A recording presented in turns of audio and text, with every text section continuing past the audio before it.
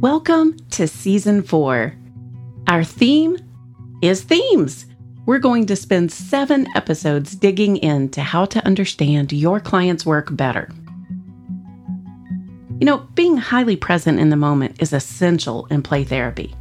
But when you shift to that analytical side of your brain and try to capture what happened for your progress notes, what do you write?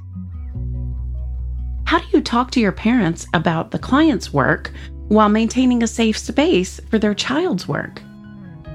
And probably the biggest question for new practitioners is, how do you look like a mental health professional when you spend a therapy session playing with kids? Oh, sure, we know that play therapy works, but parents, supervisors, and other stakeholders may need more than that. And honestly, I need something more tangible than that. If you want to understand your clients better, sound intelligent when explaining play and therapy, and guide older clients to deeper wound healing, then you are going to love Season 4. This season, we are talking about themes in play therapy. Play themes give us a concrete way to conceptualize what the client is showing us, how they are progressing in treatment, and what needs they are trying to meet. It also gives you a framework for catching all the information that your client is tossing at you. So, let's learn more about play themes together.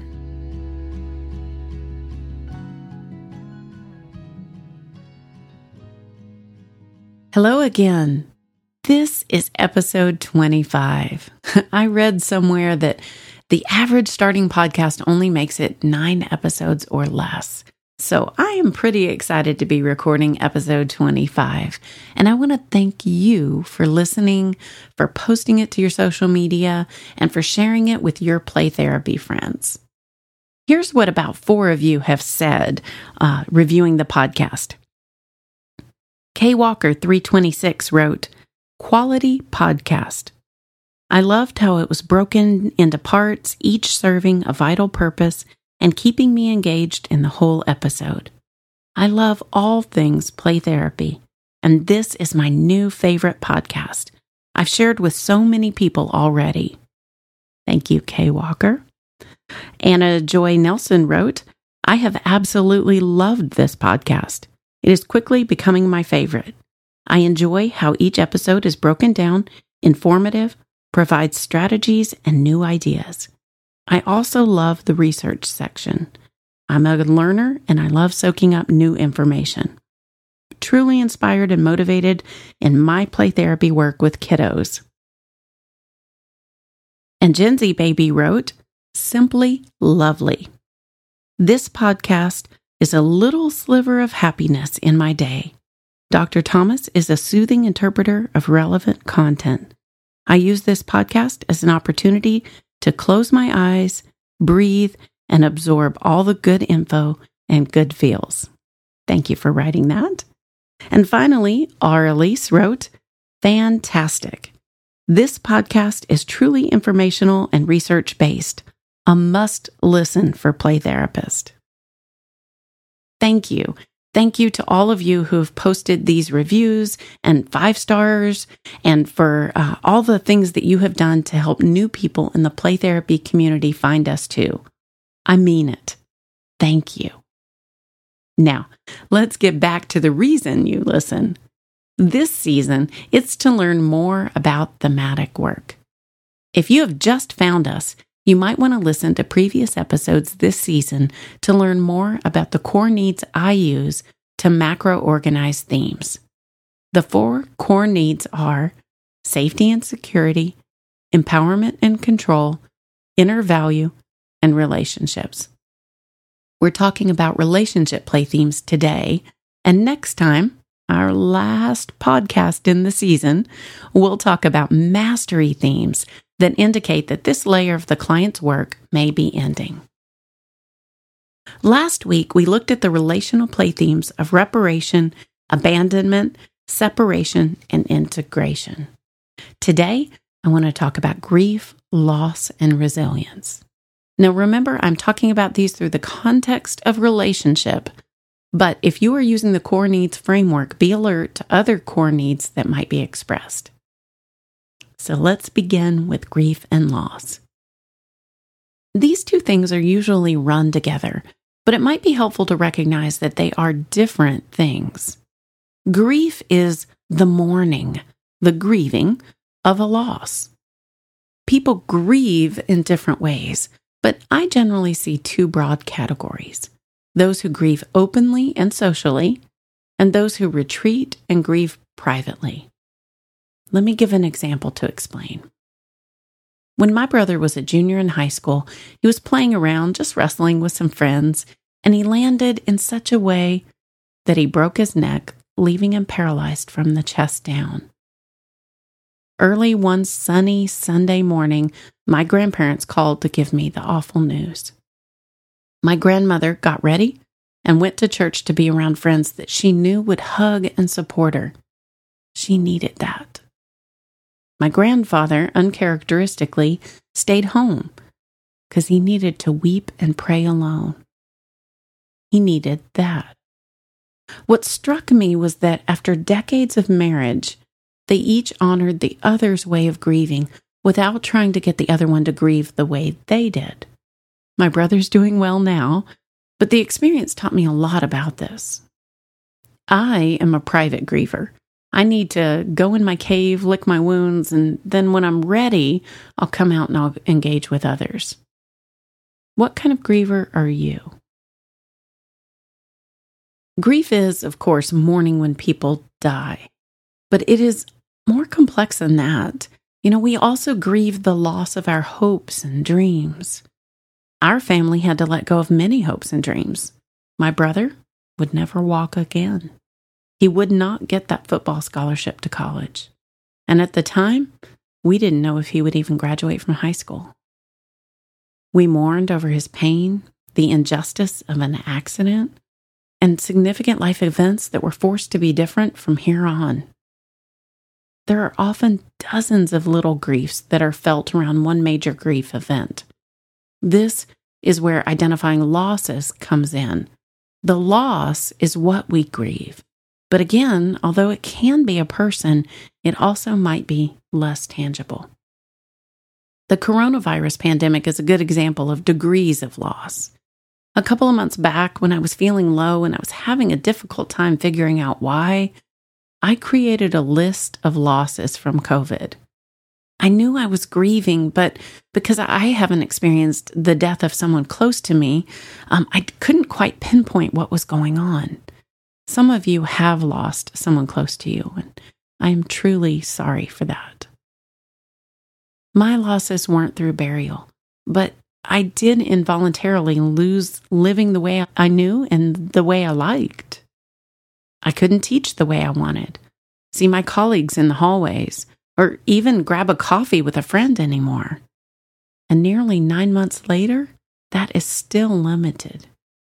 I couldn't see a friendly face while trying to buy enough rationed tomatoes at Aldi to make spaghetti sauce.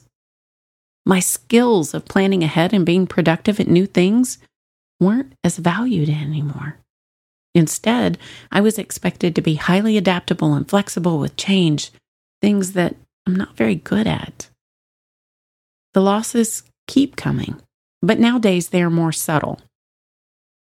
I missed the Association for Play Therapy conference and seeing people I only ever see there. In comparison with my colleague's daughter getting hospitalized with the virus, it's a small loss. But the loss is real, and the losses keep accumulating. So let's talk about resilience now. My dissertation study was on the topic of resilience and protective factors in children of divorce. One of my findings was so obvious that I almost didn't include it, and yet it really is important.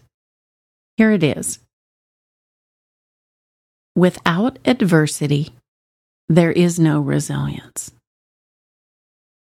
Without adversity, there is no resilience. We tend to want the benefits of resilience without the pain of adversity. But you have to grow it by working through whatever the adversity is. That is what we are hoping to help our clients do. When you see your clients playing out themes of resilience, you're seeing evidence of progress. You are seeing evidence of the client's developed resources and strengths. With older clients, you may be seeing them making sense of suffering. Resilience is the recognition that while it was a terrible, hard thing, she now has gratitude for what she has become. This theme includes play around overcoming, defeating the bad guy, and accomplishing a hard thing. And speaking of resilience, I wonder what Rachel has found for our libraries this week.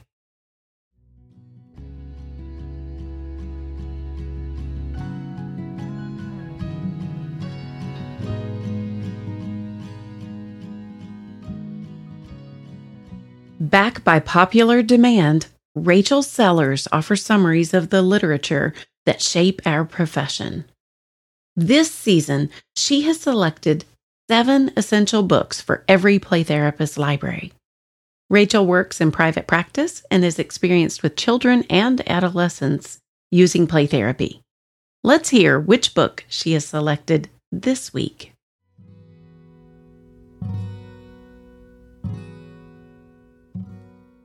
Dan Siegel and Tina Payne Bryson are names that might ring a bell. Among many other things, they are the authors of one of my favorite books about parenting and child development, The Whole Brain Child: 12 Revolutionary Strategies to Nurture Your Child's Developing Mind. The authors of this book explain and make accessible the new science of how a child's brain is formed and how it grows. They offer amazing illustrations, diagrams, and examples of how to implement these strategies. On the back of the book's cover, Daniel Goleman writes, "Anyone who cares for children or who loves a child should read this book," and I couldn't agree more. I think this book is especially helpful to recommend to the parents and families whose children are in therapy. It unpacks the science behind tantrums and meltdowns, allowing parents to use these moments as opportunities for learning, integration, and brain growth.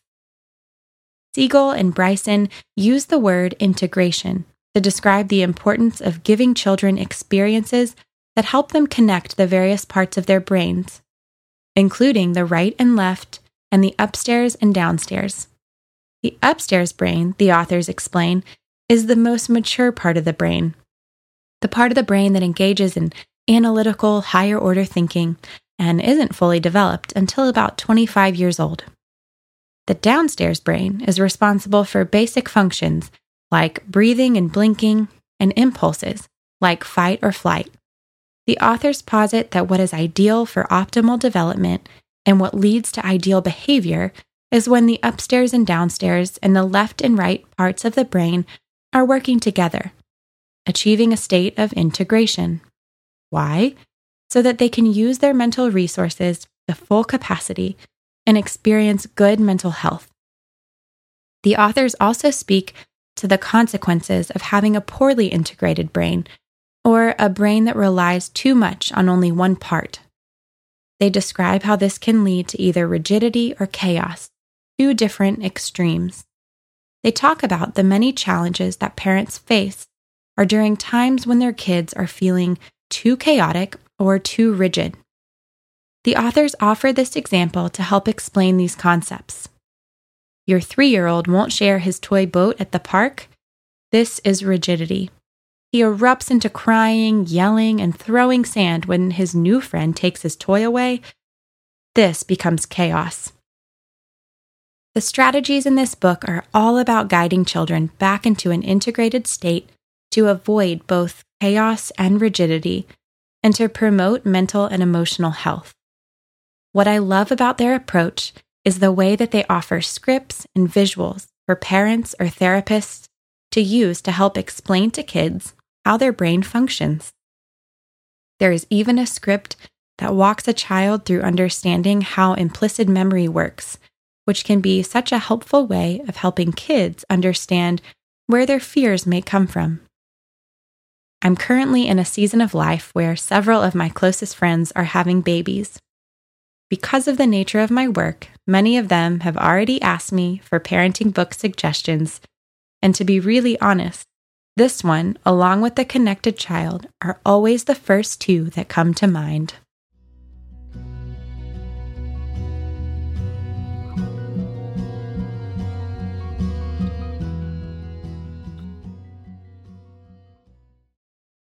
Children's play, when it is about parents and caretakers, may be challenging to talk about with those parents and caretakers.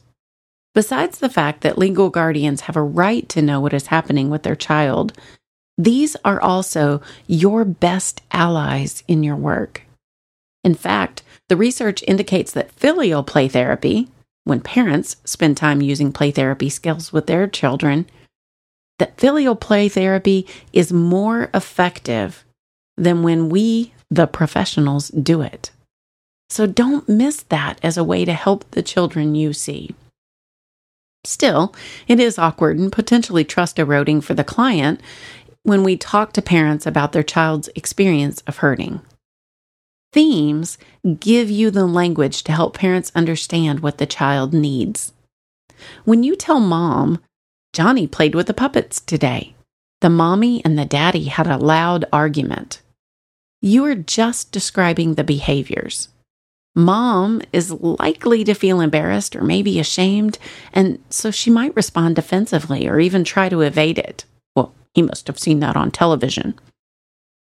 If you instead talk about themes, though, it helps you to explain what is important without any sense of accusation. Here's an example. Today, Johnny worked on a couple of themes that might help you understand some of the outbursts you've been noticing. His play today was working on the themes of reparation and abandonment.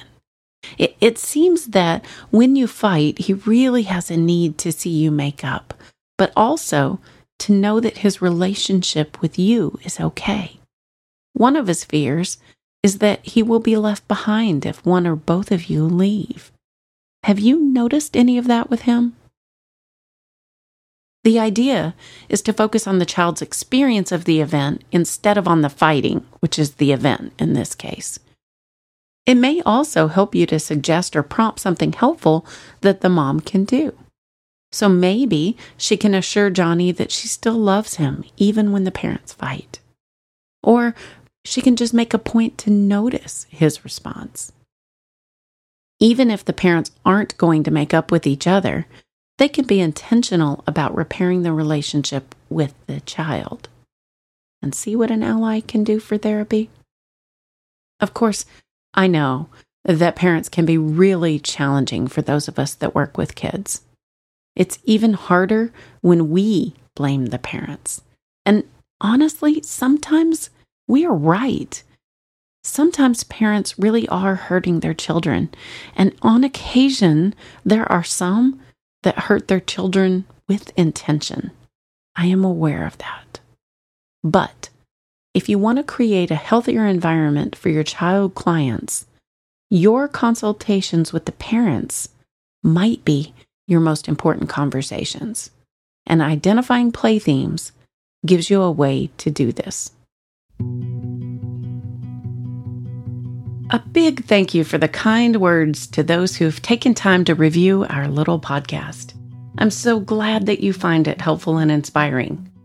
For those of you that haven't done so yet, please join these gracious reviewers by taking 2 minutes to give us 5 stars, or whatever you think is honest, but those are our favorites. Also, write a sentence or two to let us know what you liked best in this podcast. This helps others find us when they search. You can also share it on your social media, too. I hope this episode helped you better understand and conceptualize what your clients tell you through the themes of their play. Let us know what you thought. Contact us at playtherapypodcast@gmail.com and visit our website at playtherapypodcast.org. You can also follow me on Instagram at Playtherapy with Dr. Denise. Remember, I don't have an E at the end of Denise. Thanks to all you subscribers in our Playful Tribe. We wouldn't do this without you or the incredible talents of book reviewer Rachel Sellers, audio engineer Sheldon Clark, production assistant Kara Allison, and songwriter Sarah Beth Go. This podcast is funded through the Lipscomb University Center for Play Therapy and Expressive Arts. I'm your host, Dr. Denise Thomas. Now go play, create, and heal.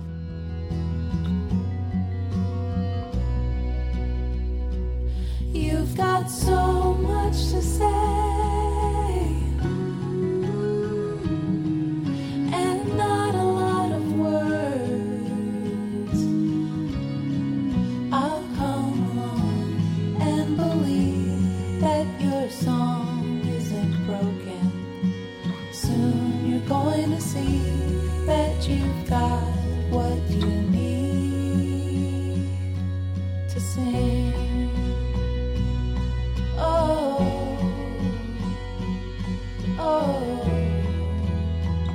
I'll come along and believe that your life isn't broken. Soon you're going to see